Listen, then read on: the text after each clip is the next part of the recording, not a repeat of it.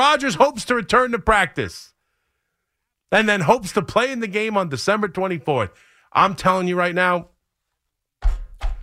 I love Aaron Rodgers. I was on this the second he signed, the second he said on the Pat McAfee show he had intentions of being in New York. I ate it up with a spoon. I was all over it. I think you absolutely have to bring him in. You absolutely have to bring in Lazard. You absolutely have to bring in Cobb. You do everything you can to appease this guy. You bring him in here. You give him Hackett. You do all that stuff. I agree with all of it. Even though it's backfired because he got hurt 4 snaps in. I'm still on board. They did the exact right thing. You have to chase this thing. It's been too long for the Jets to not try and win a championship when you have the caliber defense they have and this quarterback was available. You do it all. I would do it again in a heartbeat.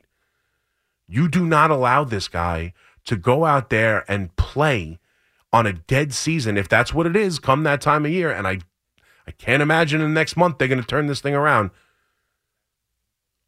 With the state of the quarterback play, with the way it is right now, but if they are out of it, if they're even close to out of it, if it's a miracle play to get back in it, you cannot allow this guy to go out there and risk further injury and jeopardize next season so he could say, "Look, I made it back faster than anybody else."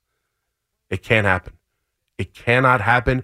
I'm open to letting Rodgers almost dictate everything. I'm still open to not firing Hackett because Rodgers believes in him. I as much as he deserves to be fired, as terrible as he is an offensive coordinator, as ugly as this thing has got, I still don't want to do it because I believe in Aaron Rodgers. But I will draw the line at playing out the string of a dead season so he can say, "Look, Ma, I did it."